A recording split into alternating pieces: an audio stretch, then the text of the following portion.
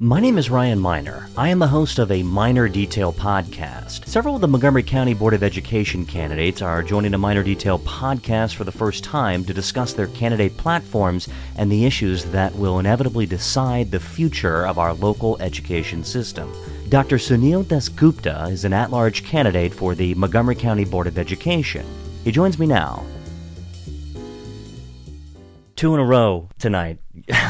Lots of candidates for the Montgomery County Board of Education race, and it's exciting because we can talk and have an honest, open, intellectual discussion. I want to welcome Dr. Sunil Dasgupta. I said your name correctly, right? Correct. Thank you. That's great. Yes. Okay. You are an at-large candidate for the Montgomery County Board of Education, and as I've mentioned to the other candidates who have appeared on the podcast, that I believe the 2020 Montgomery County Board of Education race is likely and perhaps the most important race on the ballot this year in Montgomery County. I agree. Yeah. So I want to begin by talking about you. So I'd like for you to introduce yourself to the voters and the taxpayers and students and teachers, and many of them I'm sure already know you. And I'd like to talk to you about how you arrived at your decision to run for the Board of Education. So I'm going to send it over to you. Okay. So Ryan, I came to the United States. I'm a first-generation immigrant. I came to the United States in 1995-96 I started with $1,500 in my pocket, and then my watch broke in Amsterdam. I had to buy the watch. And I had with me, the only other thing I had with me was a letter of admission to the University of Illinois. Wow. And I got my MA and PhD from there. Then I came to Washington because I got a job at Brookings Institution. I wrote my dissertation actually there. I met my wife there. Then I got a job at Georgetown University. In 2009, I moved to, I got a job at UMBC, but running the political science program at the Universities of Shady Grove. Well, if you look around, you'll see all of my my books on politics.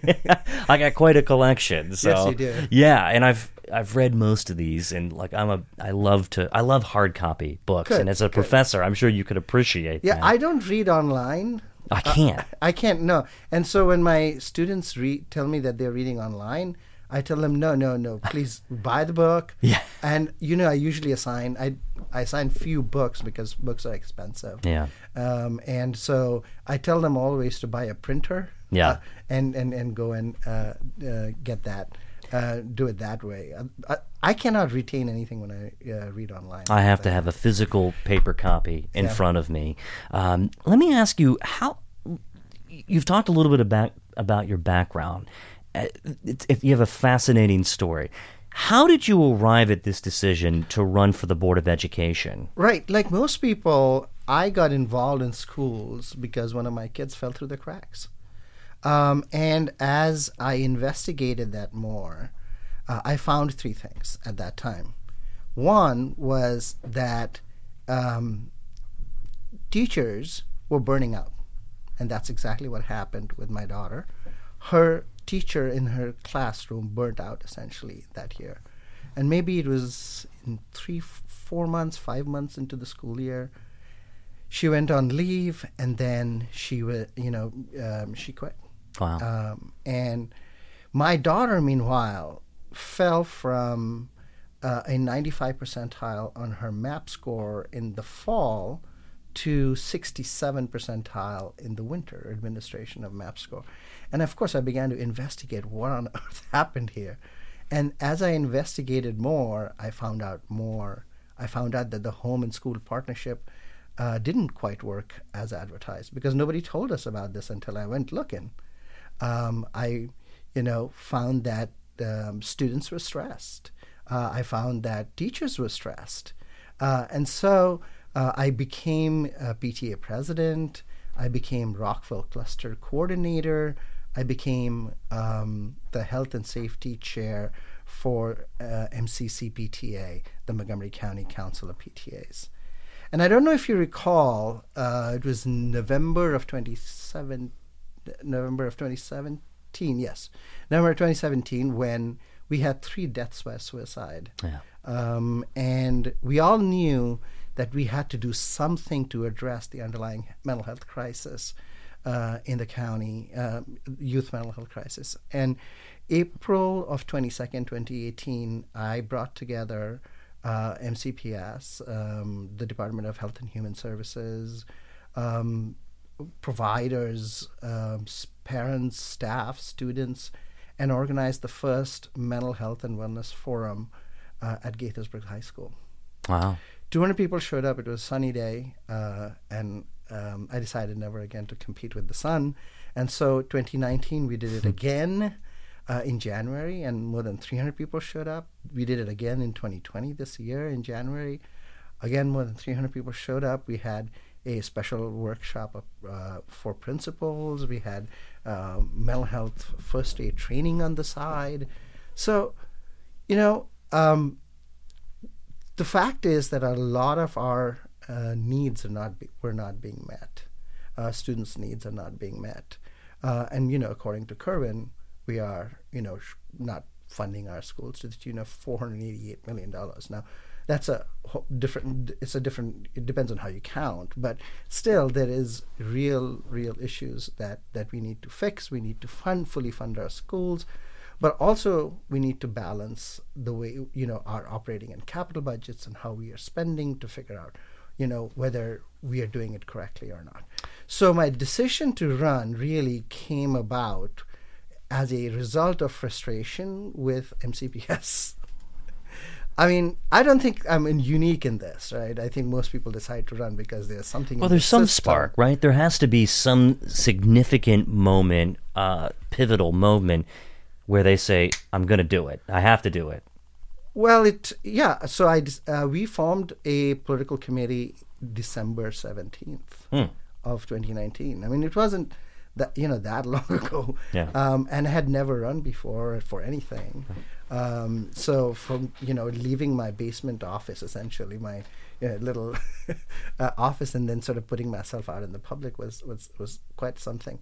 I would say the one other thing that was in the back of my mind is that with the election of President Trump in 2016, I personally started to feel a little bit unsafe. I was wondering if I'm walking down the street, is somebody going to call the police, and then I'll disappear. But it was sort of irrational, I admit. But still, I had this in my back of my mind. I don't think that's irrational. I think that as an immigrant, that this president has taken some positions that are really antithetical to who we are as a country. Right, but it's not my community. But it's a different. So yes, I did feel that, and so one of the things I had decided at that time is that the way to stop anybody from calling the police is to get to know everybody. Well, that's certainly one way. Yeah. Yeah. So all these things sort of came together, and in December 1999, I asked my wife. She said, "Okay." And then you gotta get the wife's permission to sign off on the idea. Honestly, I had to get my kids. I have 3 kids, right, and they are all participatory, to put it politely. They all like to participate in our decisions, right? So that's good. You incorporated your family, and that's how it should be. Yeah. And so that's how we came to it. I think we have the things that we stand for are important. The top 3 things that I would like to do are hire more teacher staff and counselors to sort of address the class size issue.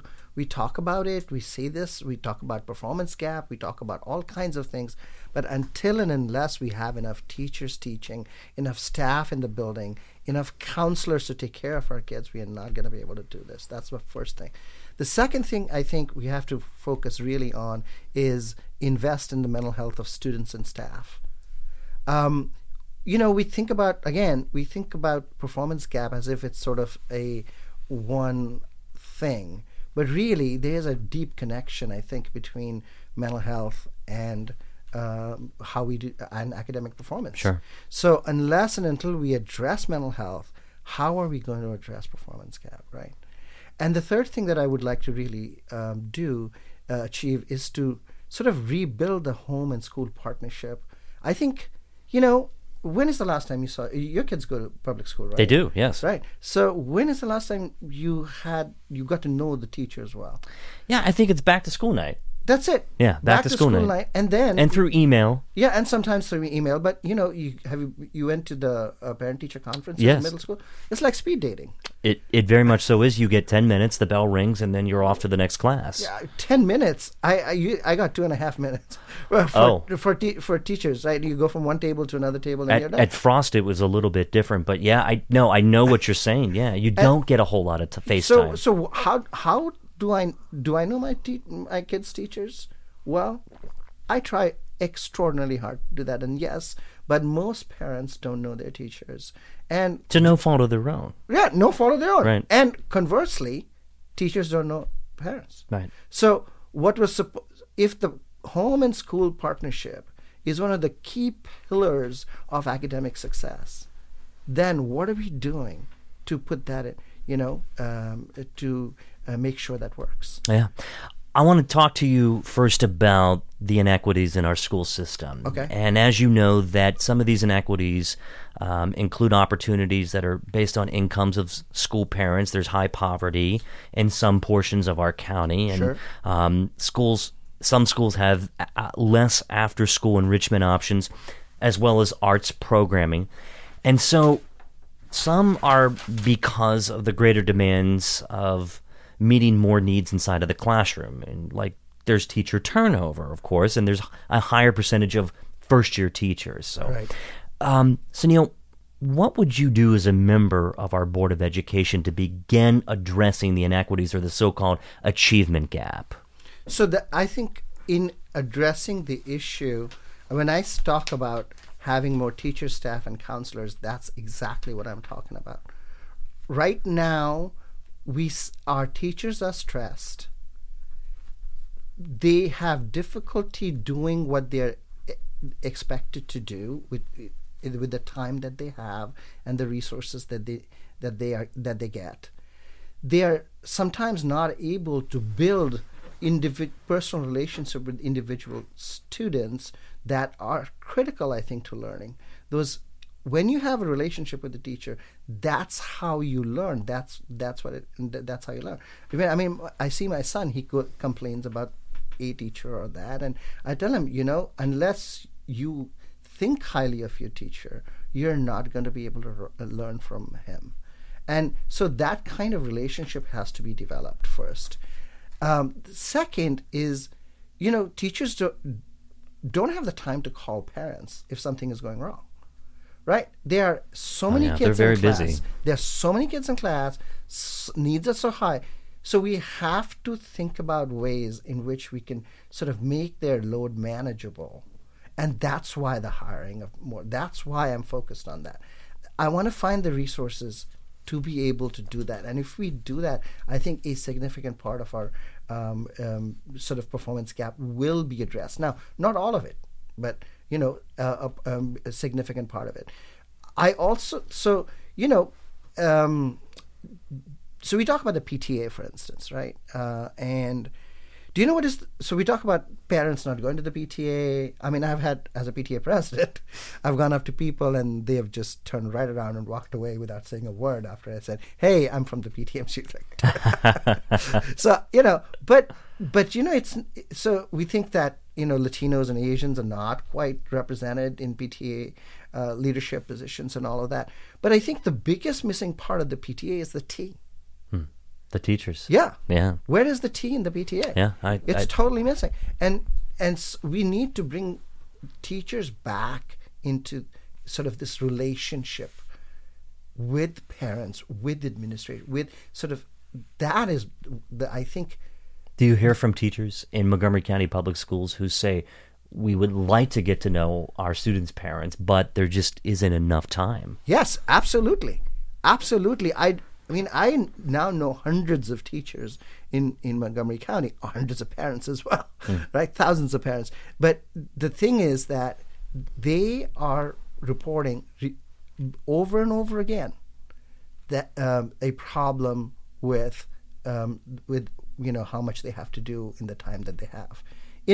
So one of the things that the teachers want in this bargaining that they're doing right now, and that's supposedly not going too well, they want more planning time for their elementary school teachers, which means they want one more period for planning, which means maybe 120 more teachers. So the question really to me is, how are we going to find the money to hire 120 more teachers? And I think I have a plan for it. I sound like Please share. but I have a plan for it. So the boundary analysis and the boundary study has been sort of controversial, right, and hot. And I was going to ask you about that in a moment. But I'll tell you about the reason I want to do that is completely instrumental. It is to release money to be able to hire more teacher staff. So you're saying there's a direct correlation between the boundary analysis and hiring Absolutely, and direct correlation between the boundary analysis and performance gap. Okay. Right, because if we get more teachers in the classroom, more staff, we are going to have better performance from students. So let me walk this back a little bit, right?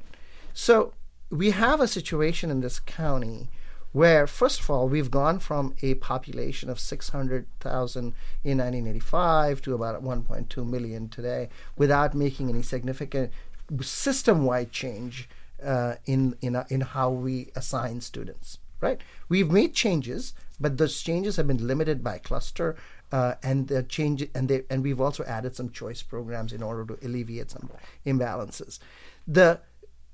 The problem of that is that we have actually exacerbated economic segregation in some ways in the county by doing that, by not doing a comprehensive sort of system-wide review. And I'll give you think about it in an abstract example that I have. Is like, think about three clusters. They are in line. Cluster 1, Cluster 2, Cluster 3, right? And Cluster 1 is overcrowded, Cluster 2 is at capacity, and Cluster 3 is under-enrolled. So the problem set for us now is Cluster 1 and Cluster 3. We don't want to touch Cluster 2 because it's at capacity, right? But if you do system-wide review and adjustment, then you might be able to move students 1 to 2, 2 to 3, and alleviate some of the concerns that are, you're going to send my kid across the county. No, I don't think that's at all the plan. But if you do, but conceptually, you have to do this sort of system-wide. So now, when you do all of this, so we have 10,860 students overcrowded in about half our schools, and 9,357 open seats roughly in the other half of our schools. So we have a capacity problem, but we also have an allocation problem. I am not at all suggesting that we will fill all the 9,000 seats with all the 10,000. I'm suggesting that maybe we get 4,000, maybe we get 5,000, maybe we get 6,000. I don't know. That's what the boundary analysis is supposed to do, right? So if we can reduce that need for new building, then look at our capital budget. Our capital budget is worth $1.8 billion, right? To fund that, we have to borrow from the bond market $1.2 billion. For every $100 million we borrow, we have to put away $8 million for debt repayment every year. So if I could reduce my borrowing by $100 million, I could save $8 million right away. And if I could get that in the operating budget, right, by negotiating with county council, by actually acting forcefully, then you know how many teachers I can hire with $8 million? Probably hundreds. Not hundreds, 100. 100. Right. And then if you reduce some of the portable use and cut rentals on them, add another couple, 2-3 million, and we suddenly have the money to hire the 120 teachers we need to add the planning time for elementary school teachers in 125 elementary schools in the county. Because we've addressed the boundary analysis, I want to talk a little bit more about that and how the discussion is being framed. So you've answered that you support the boundary analysis, but do you support altering the contiguous boundaries, and would there be any situations where you would support changing non-contiguous boundaries? And do you support the concept of what's called neighborhood schools? I don't want to send my. I don't. First of all, the way the term neighborhood schools is used, I am not sure. I don't want to send my kids in buses in long bus rides. That's not what I want. I don't want to send your kids that way. I don't want to send anybody's kids that way. But that's not the point, right? Today, between 35 and 38% of all MCPS students do not currently go to schools that are closest to them. So any process of boundary rationalization that you will undertake will necessarily reduce some commutes and will also increase some commutes. We just don't know that, right? Now, I'll give you a good example of this neighborhood issue, right? My kids go to a school in Aspen Hill, where I live, and the school just got a $13 million extension because it is overcrowded. Not a mile away is a school that is almost about to lose its third kindergarten teacher because of under-enrollment. Kids from my school and that other school both go to the same pool. We are the same neighborhood. Would I have gone to the streets protesting if my kids had gone to the other school instead of the school getting $13 million in extension? We should have put the $13 million in the school that was under-enrolled and sent our kids there. I'd be happy to do it. That's the way to fix the problem. I think there's parents who are concerned that, let's say, if the boundary analysis, when it returns, because we haven't received the study yet, and we've paid, nearly $500,000 for it. It's somewhere in that range, between $400,000 and $500,000. Sunil, I think parents are concerned that the concept of busing has been discussed. That is a term that is used within this education discussion. Mm-hmm. So is this something that you would support or not? And how would parents be able to justify if their son or daughter is moved to another district? Let's just say if it would go through. Now, we haven't heard any information yet. Right. So what MCPS does is MCPS does. I'm not here to defend MCPS. I think there were many missteps in that process. So in the process in the way they approached it, I see. In the way that they conducted it. Mm-hmm. But my issue is, we can't throw the baby out with the bathwater right now, right? Well, we've already committed. And we have committed. But again, this process needs to go forward in order to have a rational basis for how we assign students, right? That's what I think over time we want to develop, right? And I can explain to you sort of this, the clusters I just said, 1, 2, 3, right? If you do a system-wide review rather than a cluster-limited review, which is what MCPS has done in the past, then you could move students from cluster 1 to cluster 2 and then further on from cluster 2 to cluster 3, thereby eliminating the possibility of this long commutes that I think makes everybody mad. Right? I don't think the idea is to make everybody mad. I think the idea is to make sure we save money, to make sure that we can hire those teachers. I think that's my focus. How on earth am I gonna find that money? Right? Well, how do we find the money? Yeah, so that's what I'm saying. So we shake the tree in the county, shake the trees at the state, and hopefully, the blueprint will pay for some money, and and it's going to make a difference. But as I explained, if we did the boundary changes, if we are able to move students in order to keep up with demographic and population shifts, then we actually can hire more teachers, more counselors, and focus on the mental health of students, rebuild that home and school partnership. All those things really need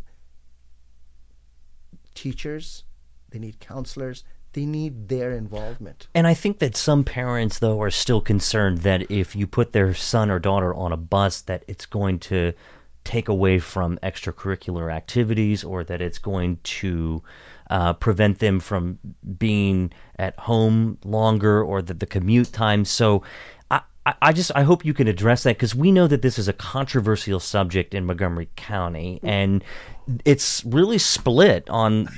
You've yes, experienced. I know. I've seen some of the sort of the ugly side of this. What do you mean by that? What is the ugly side? Well, the ugly side is people call names. Mm-hmm. They've said things about me that are completely on Facebook. So you've experienced some blowback from your position. Well, it's not. I wouldn't say blowback. It's just name calling. Really about oh, you're a socialist, or you're this, or you're that. And I'm like, okay, fine. I got into politics, so yes, this is gonna happen. But but I want to get back to the issue. So I want to answer the question of busing. Right? It is not as I said, between 35 and 38% of MCPS students currently, and not even counting the magnet kids, right, do not go to the school that is closest to them. I think parents have a problem with that. I think I have a problem with that. Yes. So when you rationalize the boundaries, some of those kids are going to go to the a school that is closer, therefore reducing the commute. That is going to happen. That's what I think. That's the beauty of this. That you're not saying that, oh, everybody's commute is going to increase. That's not what it is. I'm sure some commutes are going to increase, but also I'm 100% sure that commutes are going to reduce as well. Have you seen this model work elsewhere other than Montgomery County? I mean, we haven't tested it out yet, and we're not even sure that that's what's going to happen, right? Right. But that's a discussion. That's a data. That is what people are concerned about, and of course we have to address that. But have you seen this model used elsewhere? Fairfax regularly makes adjustments to boundaries. Regularly. That's what you want to get to be able to do it regularly over time. And we're a comparable school system. Yes, right? we're a totally comparable school system. I think the expectation in Fairfax is that the edges are going to move. You think so? Yeah. That's absolutely, people buy their homes thinking that, yes, the edges are going to move. But is it fair if someone, let's say if they move into the Wooten cluster and they move into Rockville and they purchase a house, and, houses in Montgomery County, it's not cheap down here to live. And they specifically say, listen, I'm going to move in here with the expectation that my son or daughter is going to be going to Wooten High School. And then suddenly they're taken out of that. Is that, how would you respond to that? Wooten is under-enrolled. I think they'll get students. Okay. So I'm just using Wooten as an example. Yeah, no, I understand that. But, where is Wooten going to go to? Right, to Churchill or back, or I hear they're going to build a new high school. No, they're going to buy a new high school. So the things are, when you are changing boundaries, right? You're not making them so that they are. So you're not sending kids far away to schools that are not comparable. Let me give you an example. So I have a kid that goes to Rockville. Last year, we almost lost our choir teacher. We lost our choir teacher because there were not enough students. She needed 0.2 FTE more to be able to continue. She had just moved from Florida. That's her first year at the job. She'd done a phenomenal job building the choir program, but we just didn't have that many, right? Meanwhile, not 2 miles away in Richard Montgomery, we are putting down portable after portable, and it's overfull. Do you support portable classrooms? I don't want, I want to reduce portable classrooms. Safety concern? Absolutely. Yeah. Absolutely. So if I want to really work at safety, I want to reduce portable use. But, but I want to reduce, I don't want to pay rent on portables when there is space elsewhere. Rockville could very much use another 200 students and be okay with it. The thing is, can we do this in a sensible way? right? I think it's a fair question. Yeah, can we, depending on what the boundaries analysis says, and if that's the direction that MCPS and the Board of Education choose to go, can we do this in a sensible way that makes sense for all? Okay, so and you're going to have pushback. And you've already experienced some of that. Oh yeah, I think that. So, look, change is hard, never easy. Yes. Right, and so it's not as if I'm expecting this to be some kind of cakewalk. But I didn't join up to sort of do the easy stuff, right? There's some sort of the low hanging. There's some low hanging fruit, but that's we want to do all of that, but we want to fix the school and put it on a sound footing, not for the next 5 years, 10 years, but for well into the future. So none of this is going to fix the problem overnight, by the way, Ryan. Right? This is a problem that is created 35 years. You're not going to remove the calcification overnight. It's just like the traffic issues. We're not going to fix it by, let's just say they implemented reversible lanes. That's not going to fix the capacity issue. So there is a capacity, and especially up county, there's a capacity issue there. I think up county has to be built. Right, so the problem with Up County, and this is a little bit of a diversion. The problem with Up County, in my view, has been that when all those developments were sanctioned or approved, right, it was a different time. The philosophy of growth was different, and so that was done in 80s and 90s is when all those developments were okay, right? In the 2000s, when they came online, we started building, the entire philosophy of planning had moved to smart growth. Yes. So therefore, when you say that infrastructure didn't get built up county, there's been a paradigm shift in the philosophical position in planning. That's why they don't have it. So, but there is no way getting around the fact that you have to build up county and provide the infrastructure that we promised. Yeah, and I think there's some parents up in Clarksburg that are especially concerned. Yeah, and rightfully so. Yeah. So should they have released the Clarksburg study just prior to doing a system-wide study? I don't know. That's a tough call. No, well, right? I would have waited. Yeah. Right? I'd have waited. I mean, they had waited for 10 years anyway.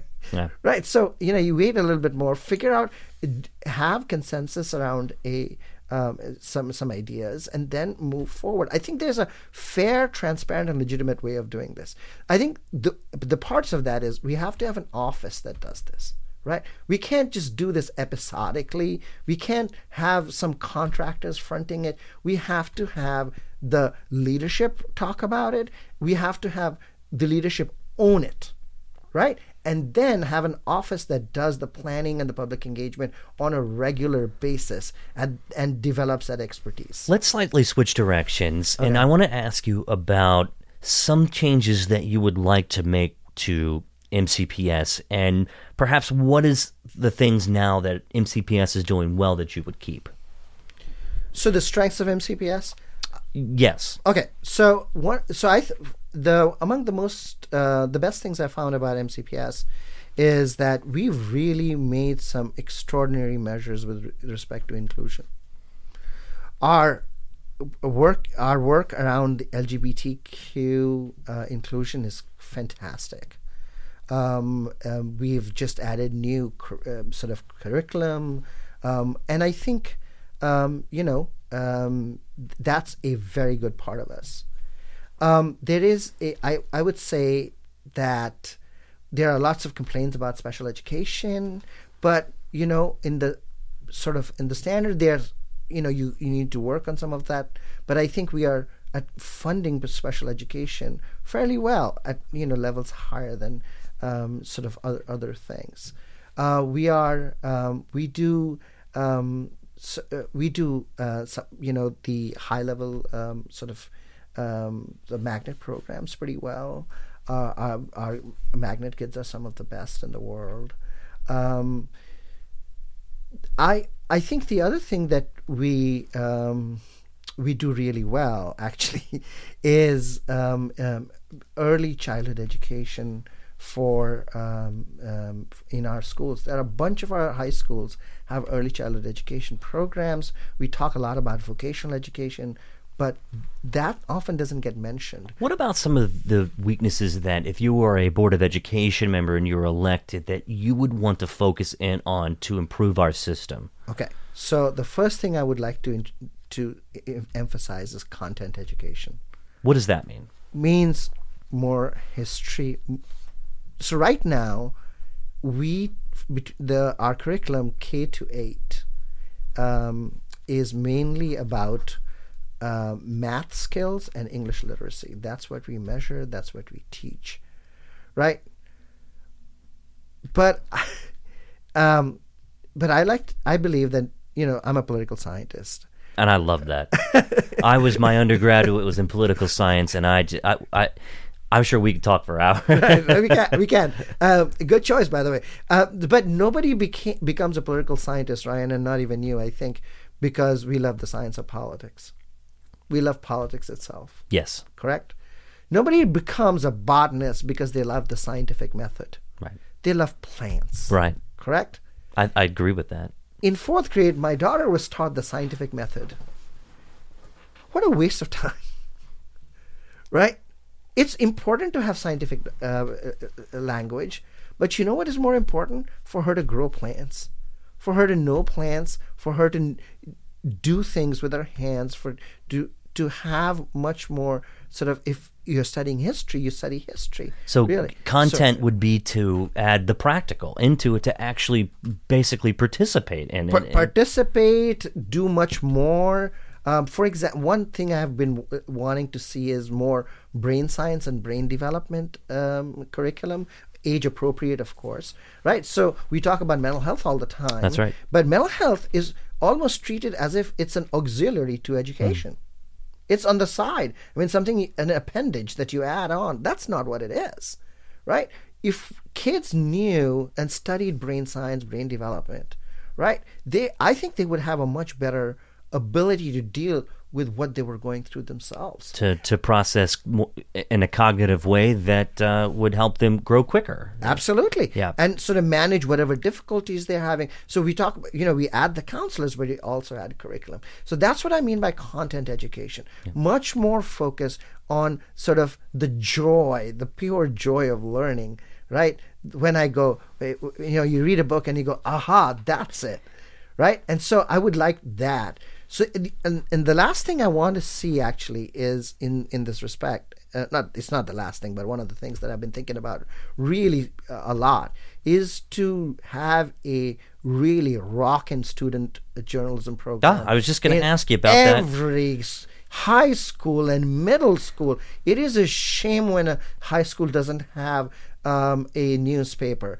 All our local newspapers are closing down. That's who will, I believe, those high school newspapers should report not just on the school, but on the community. Yes, I agree with that. And I think that is such a important concept, and it's a great idea. And local news in Montgomery County, we're bereft of that because when the Gazette shut down, right, that was our primary source. Now, there's news outlets that have picked up the pieces. Maryland Matters, Bethesda Beat. I have to mention Caitlin Peets, who's done an excellent job. Yes, Caitlin is fantastic. Caitlin is a rock star journalist who is fair, objective, unbiased, and covers the story as it is. And she has done one heck of a job at Bethesda Magazine. And I'm really just so proud to see her accomplish it. She's really the only hands-on education reporter in Montgomery County.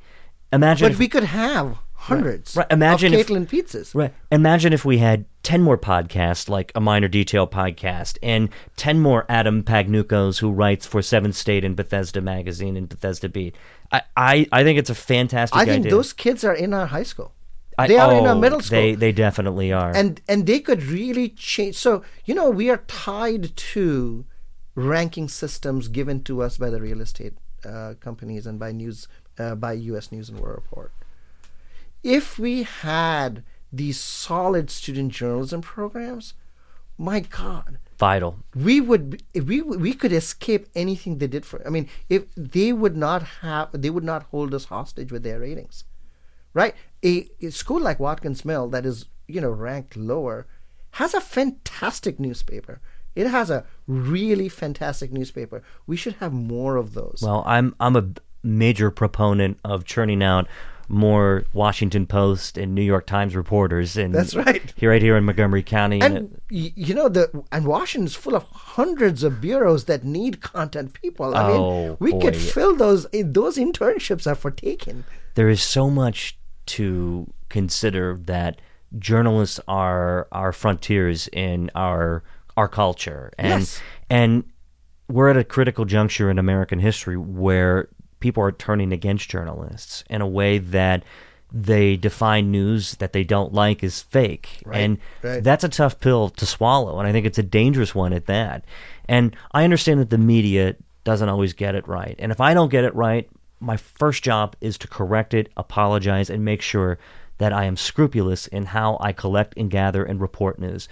That is the most vital function. But I think people are being dissuaded from going into this career because they're afraid that if they do go into this career, then there's major repercussions. Who wants to be constantly attacked? So, I mean... Well, I think we can change the tenor of that. I hope so. By having that's what I think, a really effervescent journalism scene in Montgomery County. I think that's an excellent point. I want to switch topics briefly. You're being supported by some of the heavy hitters in Montgomery County. The Council President Sidney Katz is supporting your candidacy.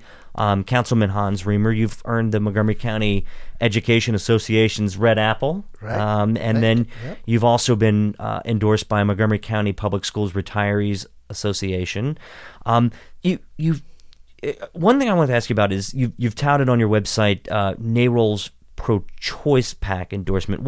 How does that relate to schools?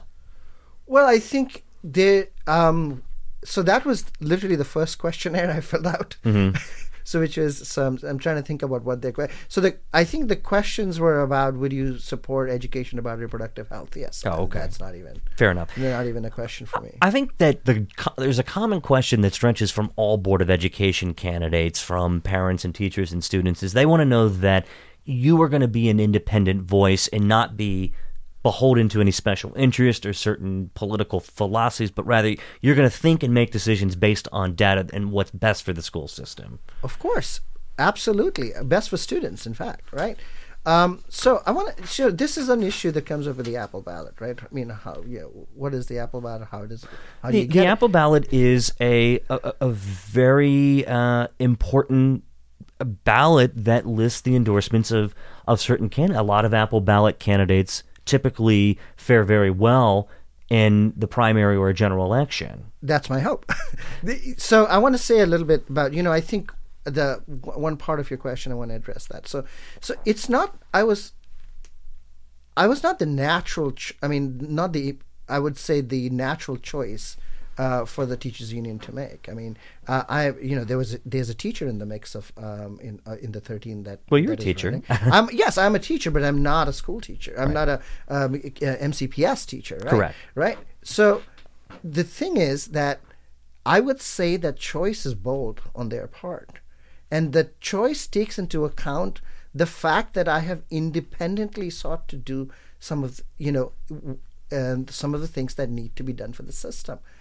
Before any of this, I was talking about having parent and teacher relationships, right? I formed a Facebook group called Parent Teacher Exchange, and every month we've been holding a happy hour for parents and teachers to come together. No agenda. Just so that, how I said that we don't know who our teachers are. And so one Saturday afternoon, I was sitting around, I'm like, I don't know, maybe I should just call these guys for a beer. And that's the genesis of it, right? And so I've been talking about this for a long time. I've been talking about having more teachers. And of course, when they see what I have to say, then they will go, okay, this is the guy we want. Right, so these are positions I took long ago, before any notion of so that the app ballot or anything came up. Right, I am quite independent as a scholar, as a professor. Sure. Right, I couldn't afford to do anything else. No, you have to source everything. Not just source everything, but I'm trained to be independent minded, right? I bring 20 years of policy research. I worked at Brookings. Well, Brookings science by nature is an independent. You arrive at a conclusion by using fact-based analysis. Right, and I have distinct advantages because of my background, right? Because not only is my job flexible, but what I do in the boardroom goes with me to my classroom, and what I do with my classroom comes with me to my boardroom. Right. Those synergies are not insubstantial. Sunil, some of the candidates have talked about bringing fiscal responsibility to Montgomery County Public Schools. And as you know, most of our spending, of course, is on salaries, on teacher salary. Right. There isn't a lot of wiggle room in our budget. Is there anything that you would necessarily cut in our budget? Would you find any success in that? And is there anything that you believe should be added within our budget? So I would add more hires for teachers, right? That's my bottom line ask. So the way that I would do that is by rebalancing the capital and operating budget, as I explained. And I think there are substantial savings to be had. And I think that we can make those changes.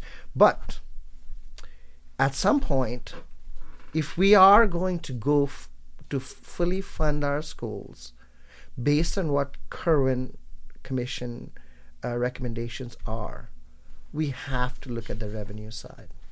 Yep. There is, I don't think, a choice in this. I mean, we can't find money from thin air, right? So we have to look at what possible options exist for us to be able to gather more revenue. So there is there's a property tax cap in place, but there's also a state law that would allow tax increases if they only went to education. Now, as part of all that, as part of this conversation, we have to win the trust of the residents of Montgomery County to be able to do that. This is why I think the homeschool partnership is very, very important. The Board of Education by itself, on its own, right, doesn't even have taxing authority. Yes. So it's not going to be able to be persuasive on its own. We have to bring the residents of the county along. I think it can be done. Yeah. I think Montgomery County values public education. Oh, sure. And I think you're absolutely right. And I want to say this, is that, but today it seems like that the value of public education is being undermined. And I'll say, so for something to be a public good, as you know, right, requires equal access. If there is not equal access, the public nature of public education is jeopardized. And that, in the long term, doesn't just hurt one school or one cluster. It hurts everybody, all of us. It hurts you, it hurts me, it hurts everybody. And that's why I think there is a case to be made for the county to come together, right, and make sure that its schools are appropriately funded. You mentioned the big front and center issue in state politics today, which is the Kirwan Commission recommendations. They were passed in the Maryland House of Representatives. Right. And the other issue, of course, is the cost and how to pay for the recommendations, which has been a struggle. There is no definitive funding plan. Now, they did try to increase the sales tax. They wanted to lower the sales tax to 5% and broaden it, and broaden the scope of what they would tax for professional services. Right. That failed in committee. Right. What are your thoughts on the recommendations, and how do we fund them? I think so. Again, I don't want to speak beyond what I think the Board of Education can or cannot do. Right? Board of Education is not a taxing authority. Mm-hmm. The best thing that the Board of Education has is its pulpit, so it is persuasive, and in order for the Board of Education to succeed in getting that money that Kerwin recommends, we have to win the support of the people. The county residents have to be mobilized. There has to be a consensus that we need to do this. And I think it does not happen because right now I think that the home and school partnership, as I keep talking about this, is sort of kind of broken, right? We don't know what the school system is doing. We don't sometimes trust what the school system is doing, and they are sort of opaque in many ways. The Montgomery County Public Schools. Yeah, sure. Yeah. Do you think that they lack transparency from the administration? Yes. How do we fix that? How do we encourage Dr. Smith and his staff to speak directly to parents? How can we get information out to parents in a way that doesn't make them feel that they're withholding? Dr. Smith is the superintendent, but he's not the elected representative. I think the Board of Education has an absolute responsibility to take that mantle. And do you think that they're currently failing on communication? Well, I think they haven't. It's not working very well. I think I think a significant part of the boundary controversy is because we failed to. You think that's monopolizing their? No, it's not monopolizing. I think there were missteps in that communication, in sort of strategic communication around that, and how they did it. They should not have put a contractor up front. They should have put themselves up front, because that's their decision to do, and they are the elected leaders. So I would never do that. I would never put a 25-year-old contractor in front of a room full of angry parents. I would be there myself if I have to do. If I would take in an unpopular decision, I would be there myself. Instead of addressing the public as a board, they're saying, "Here's WXY." So you can. That can be frustrating. Well, I mean, but this is a job. I mean, that's what we sign up. We are signing up for, right? We are signing up to represent the people. It doesn't pay very much either. And I know that they're trying to increase the salary. Yeah. Is that something... No, I'm serious, but is that something you would support? I would support increasing the salary. But by how much? Well, the commission recommended it to go above those of the delegates. That's like politically... $60,000. That's what they did. But I mean, you can't ask for more than what our state delegates and senators earn. And so the real question is this a part-time job or a full-time job? I think. Well, that's a good question. Do you? I think most Board of Education members would say that it's a full-time gig. So if you want the Board of Education to govern properly, I would imagine that it would be a full-time gig. It's a $3 billion operation. Yes. Right? Yes. Honestly, that's bigger than the county council in some ways.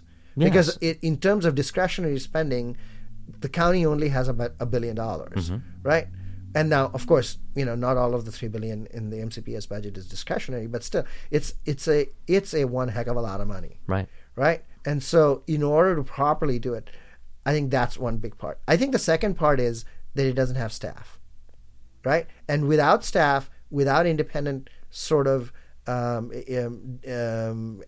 analytical ability, I think decisions are poorly made. I have an advantage because I have training in this kind of thing, but even I can't do everything. So there's a program evaluation team in what is called the Office of Shared Accountability. Maybe pull them out and put them under BOE. We have to think innovatively about how we do this. There are lots of changes in that kind. I'm not sure you were asking me about those kinds of changes earlier, but yes, there are lots of sort of administrative, organizational, governance changes that happen that are necessary for the BOE. Look at there was this kid with who came and started wanting he wanted 2-ply toilet paper. So great. But honestly, shouldn't there be a constituent services arm of the BOE that takes care of that kind of thing? I mean, how did it happen that the student felt unheard up until the point that he had to go to a public hearing?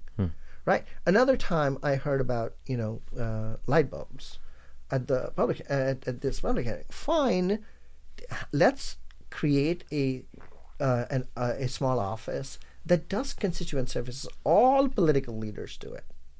All political leaders have constituent services. Oh yes, right. That's a key function of their role. I understand that, and so we can do that, right? So there are changes like that are very important to be made. So Neil, we spoke briefly about Superintendent Jack Smith. How would you grade his performance thus far? What do you think that he has done well, and what perhaps could he be doing better? Right. So first of all, in the way the system is set up, the way the system should work is that there ought to be a collaborative approach between the board and the superintendent, right? Correct.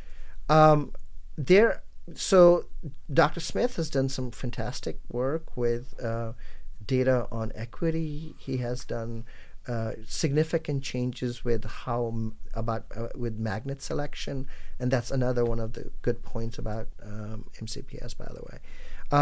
They've made universal magnet selection so that parents that don't know about all of the sort of the details of all of this, their kids are have the same chances that your kids and my kids have. So there are some great things that have happened, I think, but also equally, the missteps around the boundary study are significant.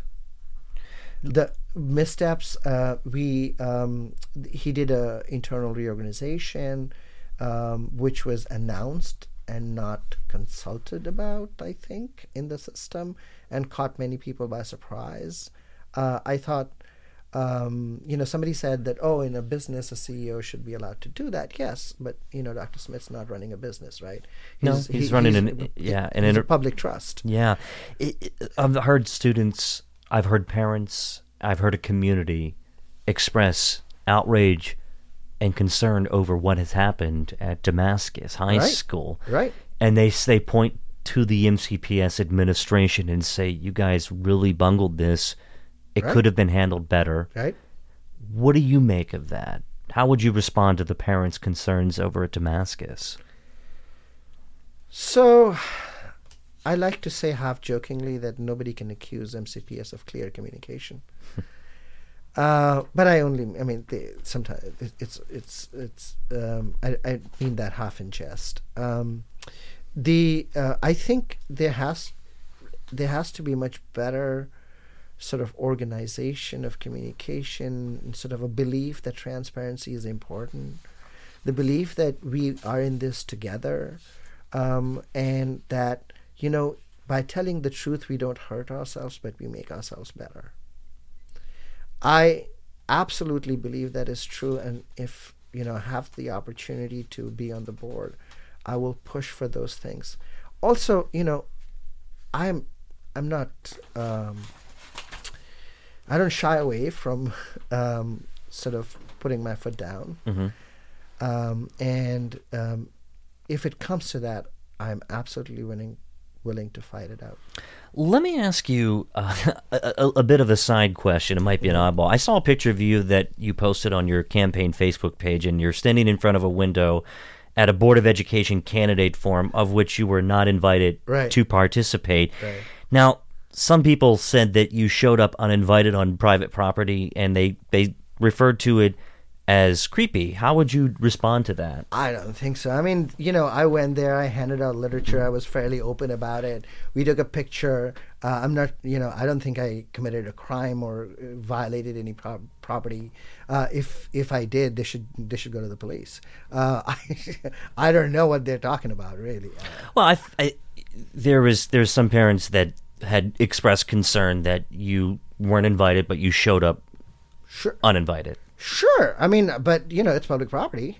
It's actually, it was private property. On the street? Well, you were in front of the window. Right. I'm not, so I'm not sure that, this, there was a public forum going on. It's just, what the picture shows really is exclusion, right? To me, you were excluded from the forum because of a position on boundaries. I would imagine. I mean, we have to take,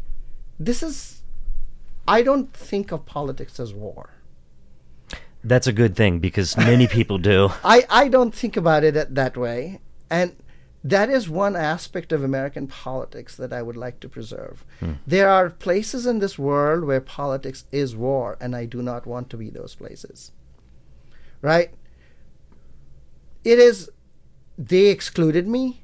I called them elitists through the picture, and that's about it. If they believe that I committed some crime in that process, they should go to the police. Well, let me ask you another topic, just to move on. Many parents are concerned that MCPS, that they're only challenging students performing at grade level or below, but they're not necessarily challenging or focusing on students at advanced levels who are above grade level. What would you say to that? What would be a solution from the Board of Education to tackle that problem? I have that problem at home with your yeah. I mean, so we do too. Our son has performed exceptionally well, and there are times where he feels that he could be challenged or pushed just a little bit further. However, he is inundated with homework as a high school sophomore, which is a good thing because we know that he's learning at home. Good. But so I've had this problem. We've had this problem at home for a long time. And, at most parent-teacher conferences, what I hear most is like, keep doing what you're doing, Mr. Dasgupta. No, that's not very helpful. But I realized that the teacher, given her workload, cannot do any better. For my child, she must and she does need to focus on the kids that are falling behind. And one of the reasons I became involved in schools is because I wanted to make sure that those kids in my children's classrooms that were running slower than them became faster. So when my son was in maybe 6th grade, I spent an entire year every Wednesday afternoon going to the school library to help students with homework. Because I said to myself, unless those kids start to do well, my children are not going to get the attention that they need. I think that's the way to fix it. I think we are all in this together, and for me to get some kind of, special attention when another child sitting next to my son is probably falling behind is, I think, a little bit sort of selfish from my point of view. That's not everybody's point of view. I would like all those kids to run as fast as my child. And then surely the teacher would be able to pay attention to. There's many variables in how students are educated post the class, after the classroom, after they get home. I mean, there's so much. There's a lot of complexities to. Absolutely. How education. Is administered. But in America, that school is going to level the playing field, at least in theory. I think that's a fair statement. We should absolutely try for that to happen. Let me ask you about the student member of the board. Do you think that the student member of the board should be given the authority to vote on budgetary matters? Sure. Okay, even if they're not skilled in making those decisions? I think the last few student members have been rock solid there. I mean, I would like my kids to become them. That's fair. I think, though, parents are concerned that they have authority to make a decision at that age on a $1 billion, $3 billion budget. There are 7 other people.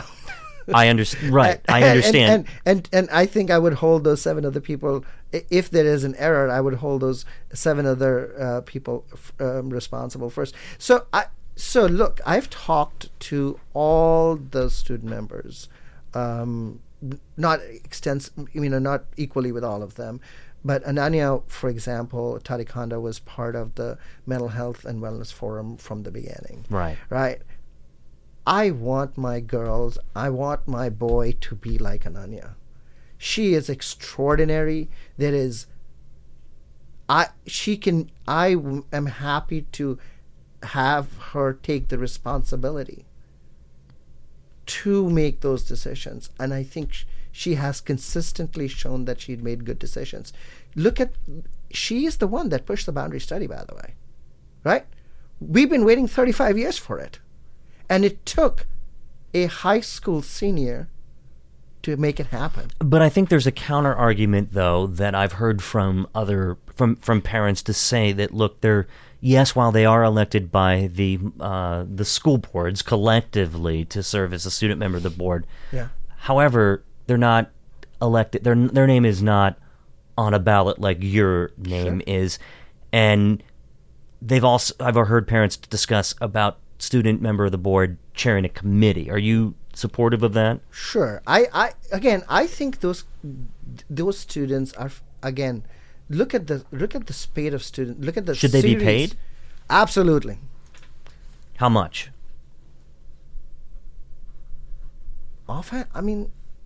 So in the scheme of the MCPS budget, it's really sort of insignificant, these payments. I hear you on that, but I don't think that there's any taxpayer dollars that would be considered insignificant. However, it is a concern among parents who believe that they should not be paid. However, the last couple of student members of the board, as you said, rock stars. Rock stars, totally rock stars. Yes. So if they got some money for their work, right, and I think that's a good thing.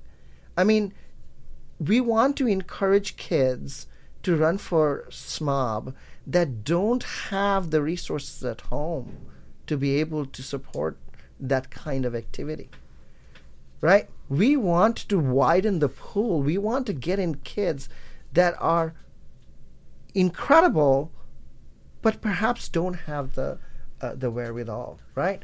That's why I think, I don't mean, by the way, every taxpayer dollar is precious. I'm not saying that, but in terms of what we spend on various things, right?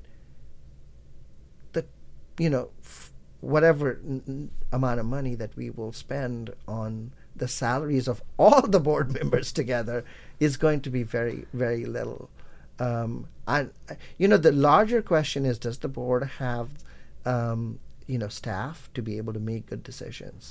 Is the board, good point. Is the work of the board full-time or part-time, right? Is the board's primary responsibility just to appoint the superintendent and then step back? I think you're making complex, high-level financial decisions for an enterprise worth $3 billion. Correct. So I think those are the real sort of questions to be asking, right? What is the relationship between the board and staff? How does the board assert and monitor its authority, its prerogatives, its interests, right? There is, some people will say, essentially staff drives the board, right? And it's not the first time you'd have heard that, right? But I don't think that's entirely true. But what I think, if we can answer those structural issues, we'll go much more further than, the controversy over how much a student member really gets paid, whether it's a scholarship or money and how much money, to me, sort of that's somewhat of a sideshow. You're probably aware that a number of MCPS students have committed offenses that are violent in nature. Would you be in favor of allowing those students to remain in our classrooms, or would you be in favor of moving said students to an alternative school where they might be better served and not be a threat to the student population? I think it depends on case by case. So overall, if you look at the disciplinary situation, part of the problem is also that kids of color are disciplined at much higher rates than disproportionately. So I'm not. I want all our kids to succeed, right? And obviously, safety is very, very important. But there are ways to achieve safety. Having more counselors. If a kid is acting out, right? Do you think that kid does not suffer from trauma? It's a good question, and finding out what's going on behind the scenes. That's what I would like to see in terms of safety. That's what I would like to see us go in terms of safety, to understand, how we can deal with the trauma behind it. Does that kid have a trusted adult in the school? If all the counselors are busy, not available to students, you can't see them, come back 3 days later, we'll give you an appointment. That's not the way to run this. So to me, I would look at safety much more comprehensively than it is currently looked at. Sunil, there's numerous instances of MCPS employees who have been arrested for and convicted of sexual assault and sexual malfeasance, and we've seen it with as far as school bus drivers, longtime trusted school bus drivers. This is an issue that is incredibly serious, that is facing our public school systems. How would we address this? How can we get better and make better personnel decisions? So it is my understanding that we could tighten up a little bit on the background checks and all of that, but a lot of the cases are first-time cases, and of course nothing comes out in a background check when somebody commits a crime for the first time.